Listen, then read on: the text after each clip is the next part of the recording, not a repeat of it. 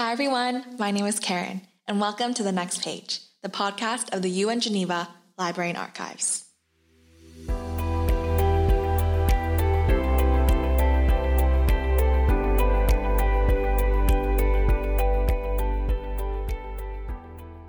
Well, hello everyone, and thank you so much for joining us for another episode of The Next Page. And to those who are tuning in for the first time, welcome. We are so happy you are here. Today, I am so excited to present to you this very special episode where our director, Francesco Pisano, speaks with Dr. David Nabarro, who is one of 6 special envoys of the Director General of the World Health Organization, or the WHO, for the current COVID-19 crisis, and he is also the director of 4SD. Now, what does 4SD mean? It actually stands for Skills, Systems, and Synergies for Sustainable Development. But I'll leave the more in-depth explanation to Dr. David Nabarro himself. Now, it goes without saying that COVID has had and continues to have a very large impact on all of our lives.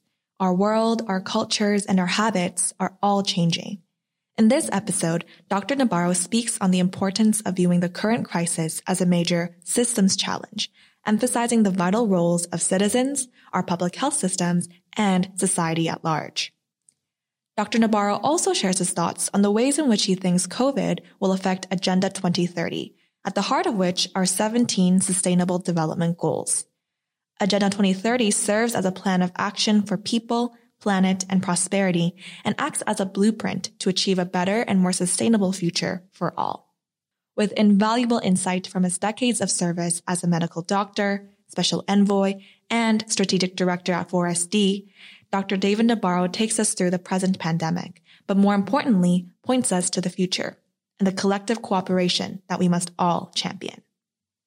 As always, we've got some more resources in the podcast notes down below, so please check them out, and we hope that you are inspired and challenged as much as we are. Let's go.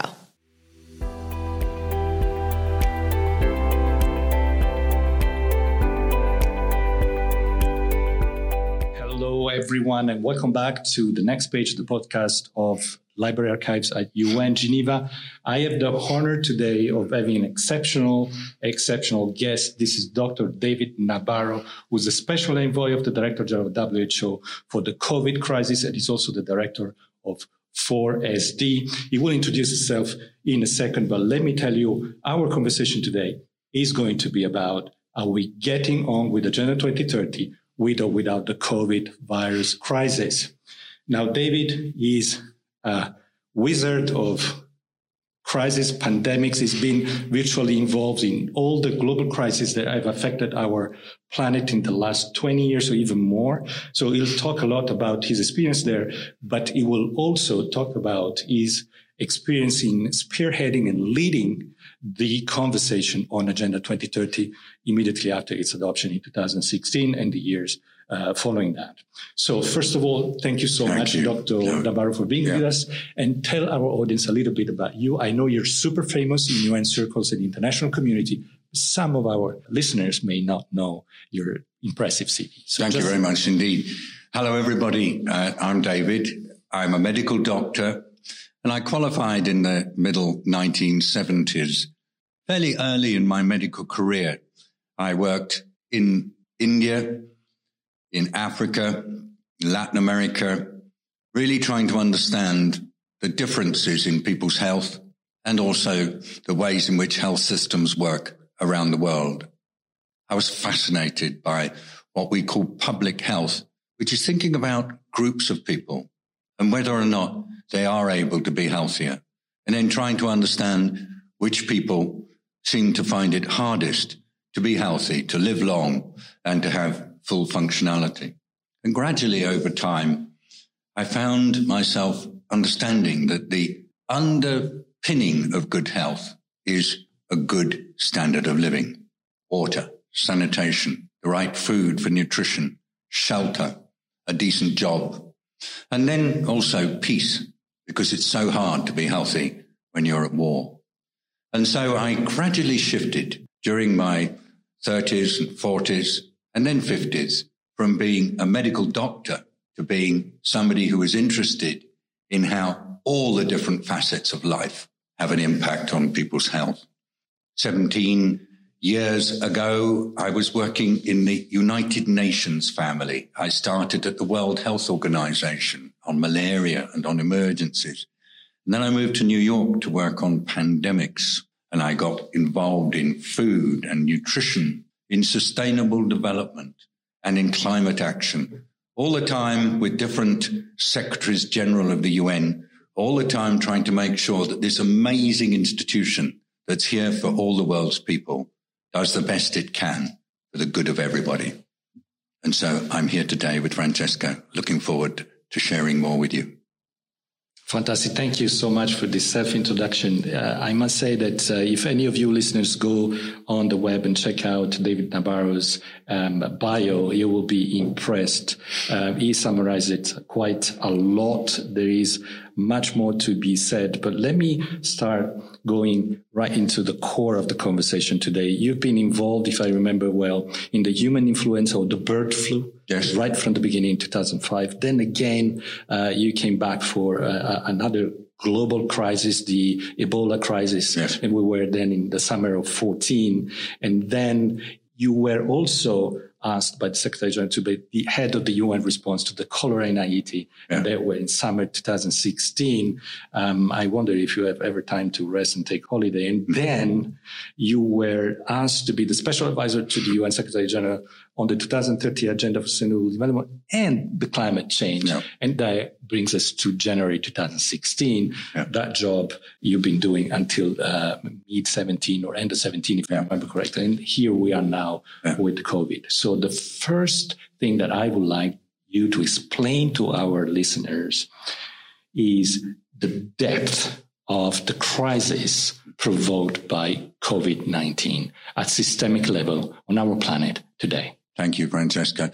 You know, we've always known that new viruses can appear. From time to time, out of the blue, they suddenly come into the human race and they cause disease. There's an awful lot of that happening. Mostly, you don't really notice it. A few people get ill. No special investigations are done. They tend to die, and then the virus dies away. But sometimes it sticks and it causes a big problem. It's what we call a zoonotic disease. It comes from the animal kingdom into the human race, jumping across. 75% of all the new viruses that are going to affect humanity seem to be coming from animals. And so we've always said that we need to be defended against them. And it's not easy because you never know where they're going to arrive.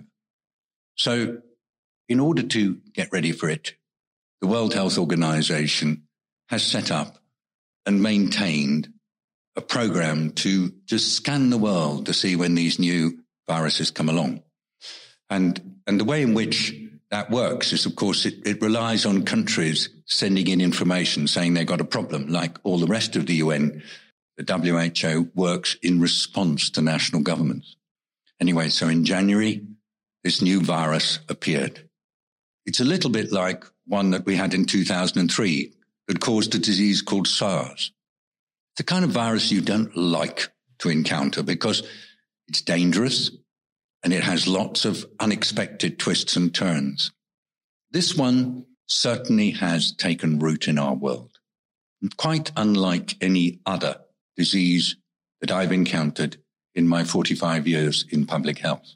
And it's not only caused disease, it's also caused massive ethical challenges for governments everywhere. And it's caused huge impacts on people's lives that are associated with efforts made to contain the disease.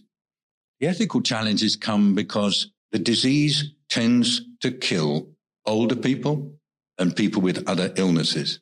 And there's therefore a question for all governments. How much emphasis do you put on controlling this virus when it doesn't endanger everybody? And there are some who have said, I think understandably, that perhaps we should just let the virus do its business. Others say, no, you've got to fight it and you've got to try to get on top of it. The other thing is that to actually contain it requires three things. First is people have got to change the way in which they behave. Physical distance, wearing masks, lots of hygiene, keeping away when you're sick. Things that sound small when you say them individually, but they have huge impact on people's lives, particularly poorer people who find it harder to maintain the distance because of the situations under which they work. The second thing is you've got to have public health working at the local level. And by that, I mean the ability to see who's ill and who's well in a community and to have that community strong and working together. And the third thing is society. Everybody working together, business, civil society, universities, local authorities, governments, to basically get ahead of this virus and to make sure that it can't undermine our way of life, destroy our economic systems. Getting those three things in place, the people, the public health systems, and then the whole of government helping people to get on top of this virus is a massive systems challenge. Some countries are doing it really well, particularly the countries that experienced SARS in 2003. Other countries are struggling, and they're struggling partly because they find it hard to get their people to come together for a common cause. There's a sort of sense that you really want to have dissent, and you almost politicize the way of dealing with this virus. Some countries are having difficulty because they just can't put the public health basics in place. I think most realize they've got to do that. And some countries are having difficulty because they feel that somehow the virus will go away on its own and they don't need to organize society to manage it. But I believe over the last few weeks and months, and I'm talking here in August 2020, I think the world's come to understand we've got to treat this as a major systems challenge, and then we can get on top of it. Now we're in August 2020, as you said, right in the middle of this crisis.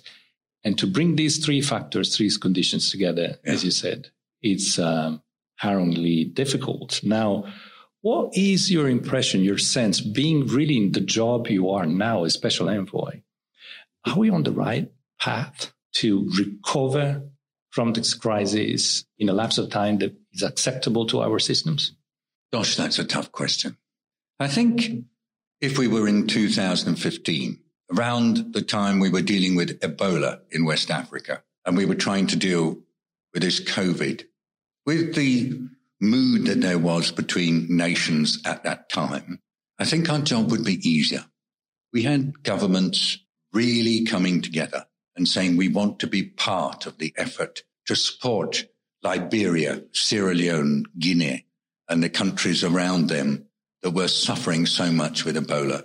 And the rest of the world said, we're with you. And it was the most extraordinary outpouring of solidarity. And I suppose I've come to expect that of our world. I've come to expect that, particularly of the wealthy nations. And so it's been a bit of a challenge here in 2020 to find that somehow that automatic solidarity is just not there. Indeed, the United Nations system, which is after all our beacon of global solidarity, has been quite severely punished during this response to COVID.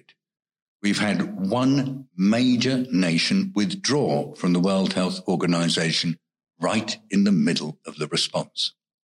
That's pretty serious. So I do think that as a world, we're not at the moment working on this together. And I think we owe it to the 7.6 or so billion people in our world to work on this challenge together.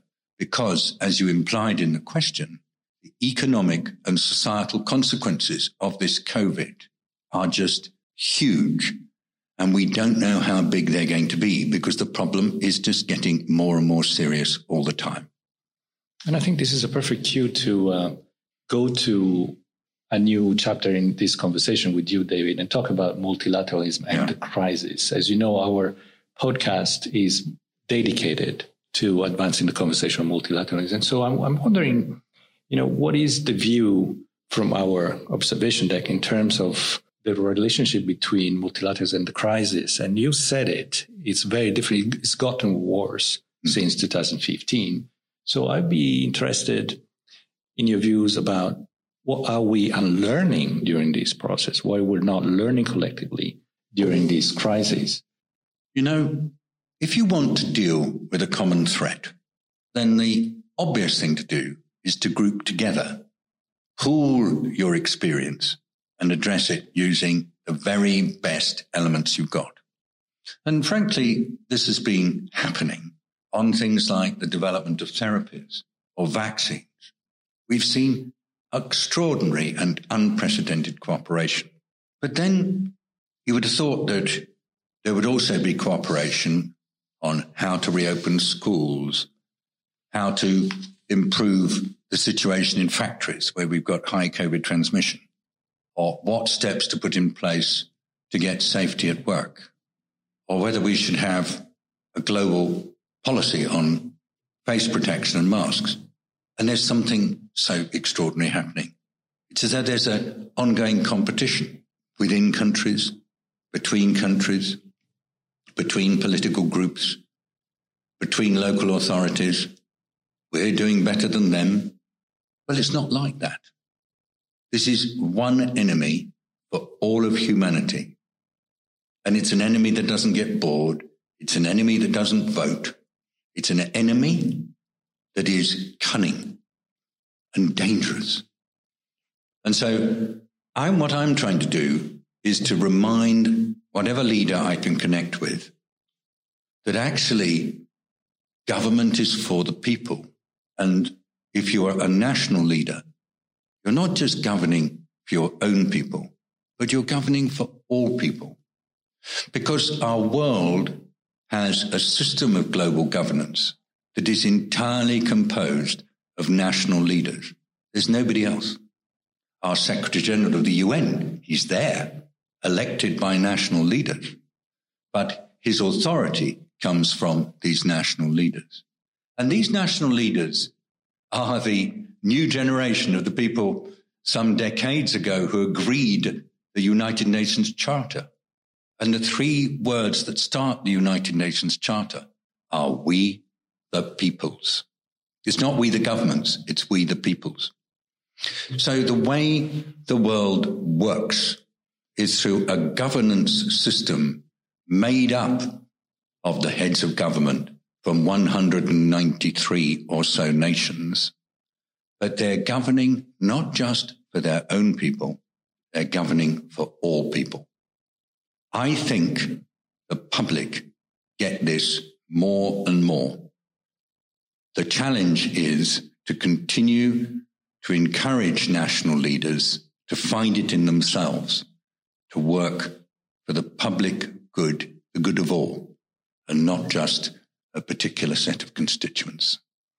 Now, in reading some of the analysts on the interaction between the crisis effects, the effects of this crisis and multilateralism, I have encountered many, many times the reflection that this crisis is showing, if anything, that the multilateral system needs revamping. Now, I think it has been needed revamping for a while, but this crisis reveals that need maybe more dramatically, if you wish, more urgently. I don't know if you agree on that, but there is this dichotomy between imagining, what the future multilateralism will be and imagining a whole new, brand new multilateralism for the future. The UN is 75 this year, and at 75 is asking the world, what is the world you imagine in 1945, yes, in 2045, which would be a century after the creation of the UN. And the UN is still looking at things with this multilateral impetus, these values that we all know and that you mentioned, with we the peoples right on the top of the charter, and still very much so. But it's also part of a system that may have run its course. Mm-hmm. What is your view in terms of multilateralism today and tomorrow? Thanks very much. I suppose I'd like to start by saying the idea of multilateralism, of the leaders of different nations coming together to work for the future of our world, is in no way outdated. And I find in my discussions with young people all over the world an absolute belief that this has to be at the heart of the legacy that our current generation leaves for the people who are still to come. Now, the system through which we work, this United Nations, is structured in a particular way. And I'm sure that, as you suggest, it could be changed.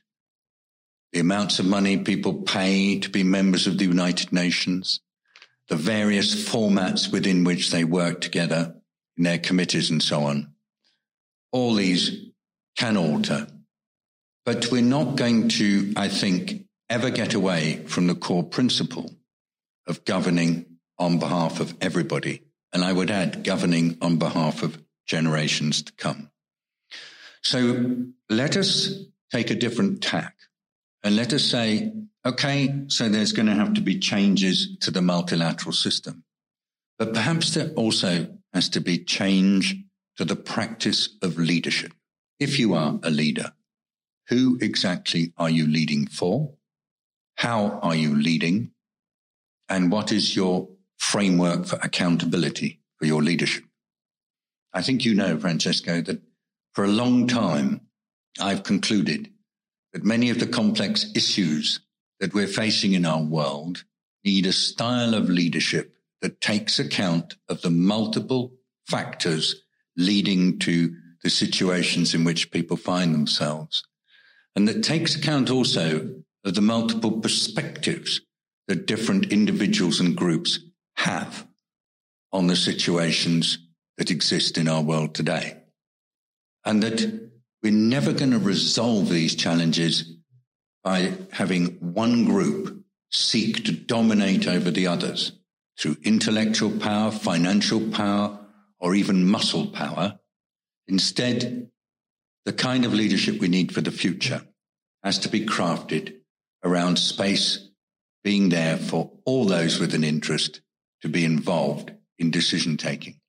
And some people say, oh, well, it'll make things complicated. And I'm sure that it will take us time to get used to it. But if we acknowledge that we're not going to solve current problems simply by one group trying to wrestle the other group to the ground through whatever means they choose, then we can at least, in our revamp of multilateralism, ask what are the characteristics of modern leadership that matters, and how do we encourage those characteristics to come to the fore? And just a quick point, they won't necessarily come out of the current class of political leaders we have today.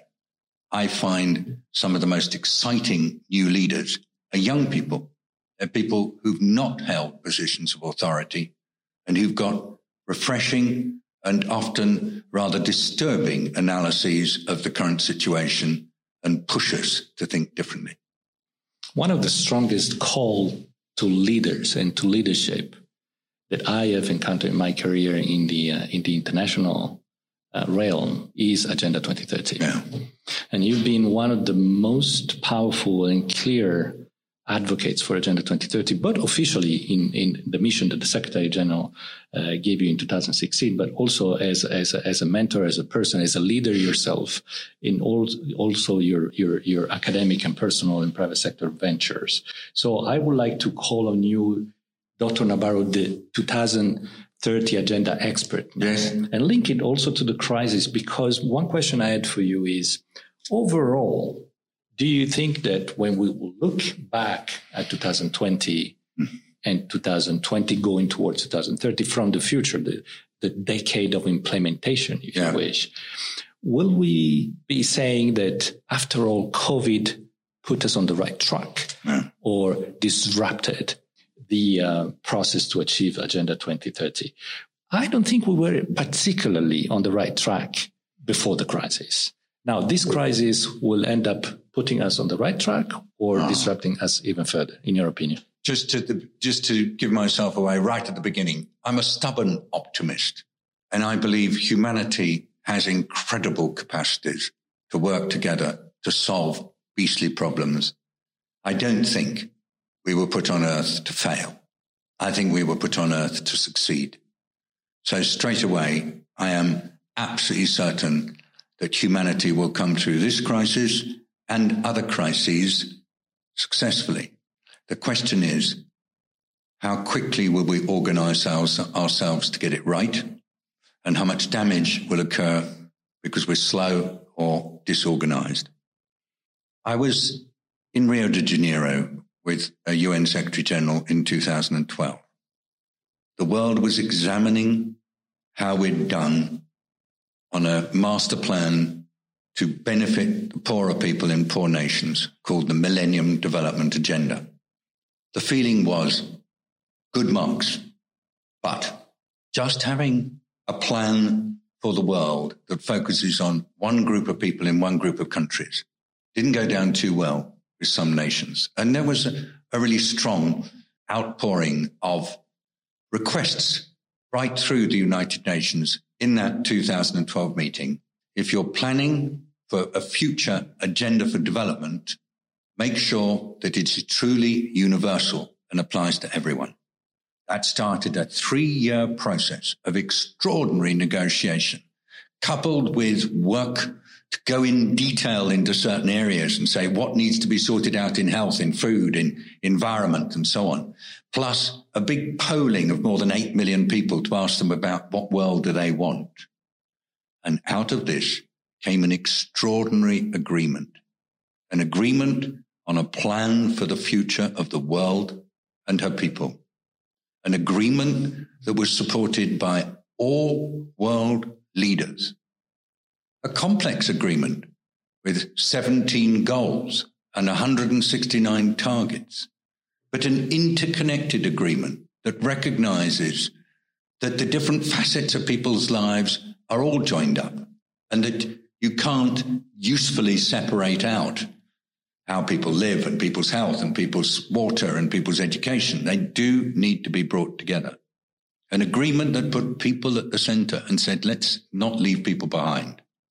An agreement that said, if we're going to resolve these problems, we need to be able to do it through partnering because none of us can do it alone.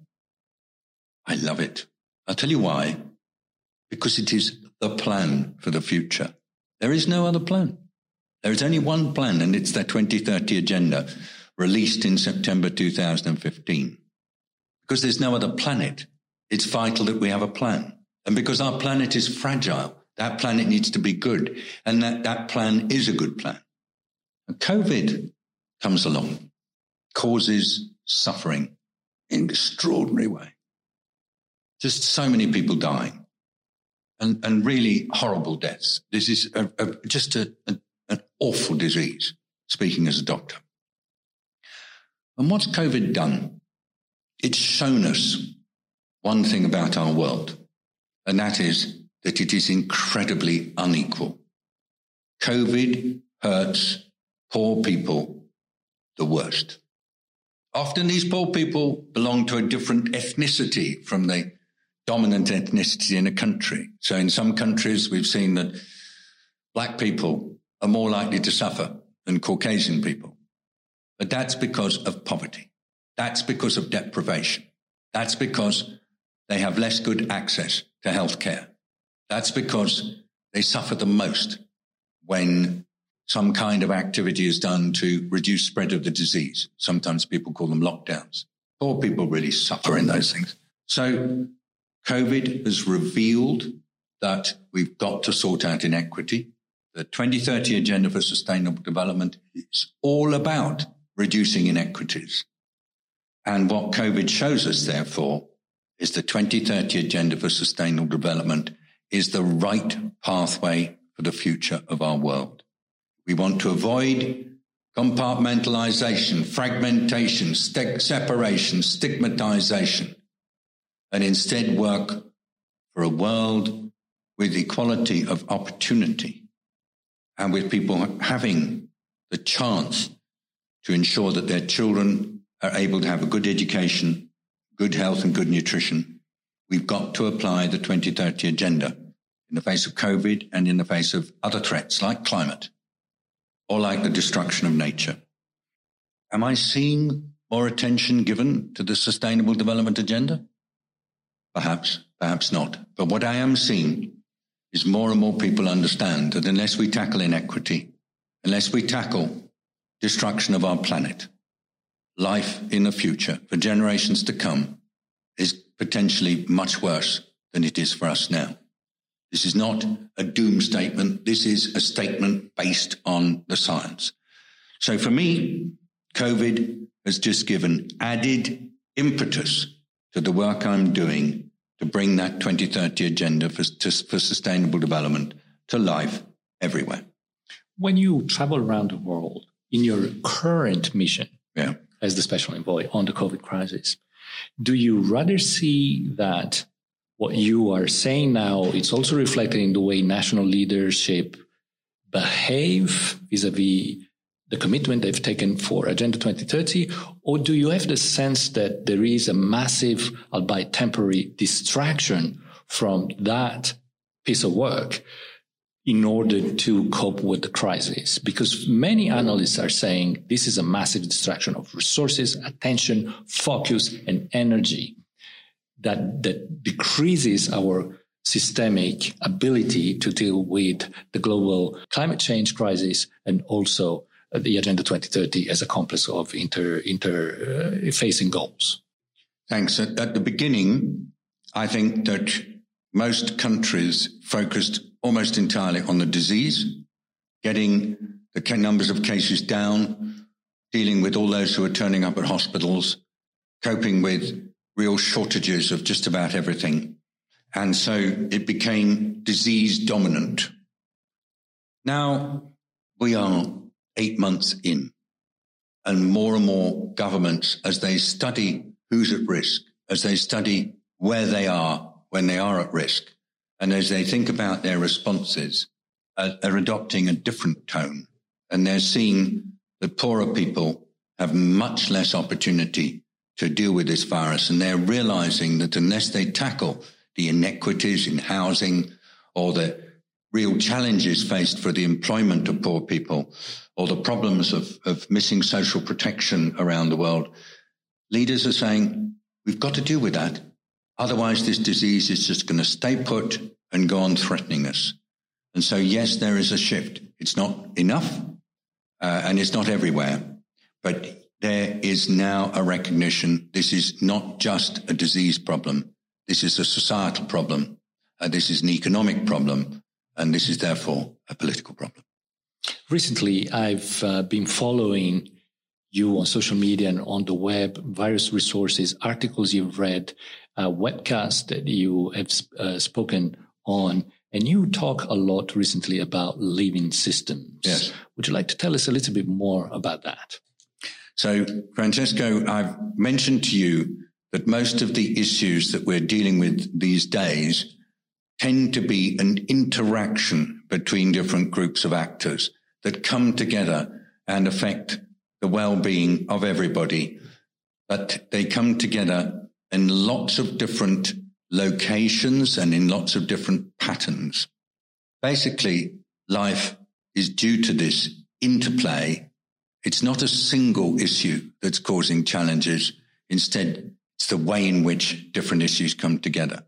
A poor person living in a village in India may have challenges on getting food, access to education, access to water and sanitation, and employment. And they are all playing into each other, and you've got to deal with them together. We call that working with systems. Now, the more you get into working with systems, the more you realize that it does call for particular patterns of leadership. The central requirement, as far as I'm concerned, is to recognize that the systems with which we're working are almost all run through people. They're not machines. They're human systems. So if you are trying to look after a hospital, you're working with people in different departments, people belonging to different professions, people who perhaps have different employers. But you need to get ways to enable people to work together efficiently, looking after people as their primary priority, and to do it as one. And that's called working with living systems, because it's systems dominated by people. I've spent all my time in the UN working to bring people together. Since I left the UN in 2017, I've been working to help people identify the characteristics of living systems and become really skilled at working in them. And it's a different way of working from the traditional leadership with one person at the top, issuing instructions, writing up procedures, really penalizing people if they don't do things properly. Whilst that style of leadership works for certain things, living systems leadership, which embraces multiple perspectives, focuses on the issue at hand rather than competition between the actors, and gives credit to everybody for what's achieved, has huge potential to solve the major complex challenges with which we're working today. I've seen it happen in so many areas, but I'd particularly like to pick out health, because most of the good health work that's going on in our world today recognizes that whether or not we're sick or well depends on things that happen outside the health system. And that's why you need a living systems approach to health. Now, you've been leading this entity, an organization called 4SD. I imagine that this is where you work in touch with leadership and you try to help in this global venture of facing global challenges. And it's also a new set of problems. When I joined the UN, and certainly when you joined the UN, challenges were subdivided in problems that were still possible to be approached nationally. And today, the number of global issues outnumbers the number of national problems that one or a few or a coalition of countries can have any chance of solving. So these global challenges are really at the heart of what we're trying to solve with Agenda 2030, and they could be the roadmaps of agenda on the way to Agenda 2030 achievements. Now, can you tell us a little bit about 4SD and what you do there, and maybe feel free to tell leaders out there what's in it for them in your organization. Thank you, Francesco. Actually, we're sitting here in the United Nations, and I started to get really involved in thinking about leading and leadership when I was in the UN, working alongside the Secretary General and others. And they taught me so much. Perhaps the most important thing they taught me was that when you want a group of people to try to tackle an issue, you've got to try to persuade them to leave their logos and their institutional affiliations at the door and sit round the table and focus on the problem rather than on themselves. 4SD stands for Skills, Systems, and Synergies for Sustainable Development. And that was because as I was doing this work, I learned that synergy, when you are trying to deal with systems issues, is a really desirable attribute of a response. If you can find ways to deal with 3 or 4 challenges at the same time, when you're working with a group of households, a community, a ward, a panchayat, a town, that gives you real opportunities for progress. 4SD teaches people living systems leadership. It teaches them to work in the context of the Sustainable Development Agenda, to be good at systems thinkers and systems actors. And it also teaches them to be comfortable working with their own emotions and their own instincts, as well as what's coming out of the thinking part of their head. Because we do an awful lot of emotional work when we're doing systems leadership. We build relationships. We help establish identities. We trust. We share. That's the heart of this work. And therefore, getting the emotional core right is hugely important. Within 4SD, we continue to maintain contact with leaders, young and old. We say there's a leader in everybody whoever they are. We also encourage people to come together in groups. We do what we can to link up with the United Nations, with non-governmental organizations, with national governments and local authorities, with businesses, with universities, because we believe that the more we can encourage living systems leadership done well, the better it will be for the future of our world. We specialize in health, in food, in nature, and other similar things, but we basically believe that this applies for all complex issues. 4SD is very easy to access, www.4sd, that's number 4sd.info, I-N-F-O. And that's a carefully chosen suffix, by the way, because info is a really important new domain name. I see you smiling, you're the librarian, you understand. I love it. But also, we believe that systems leadership, and particularly living systems leadership, involves us connecting and working together in networks. That gives us strength. That gives us the opportunity to deal with really massive problems. And we never quite know where we'll get to when we're dealing with a problem in this way, but we know that we'll give it our best shot. And I have seen incredible results coming from people who've been through our programs and other similar programs in lots of different settings. But most important, they don't take credit for it. So that means that quite often the best leadership is done by people who are never credited with it. Doesn't matter as long as it happens. Well, it certainly made me curious about knowing more about 4SD. I'm sure the number of our listeners are curious too. David, as we wrap up this podcast, any final thoughts, any key concept that you want our audience to walk away with from this podcast? It's always easy to frame challenges in terms of good and bad, right and wrong. And some of our modern information processes actually help us with that. We have social media offering us 1 minute a new fact, next minute the fact is debunked. We have huge rows about what is truth, what is fake. And perhaps that's not surprising to me because we all have different perspectives on every situation.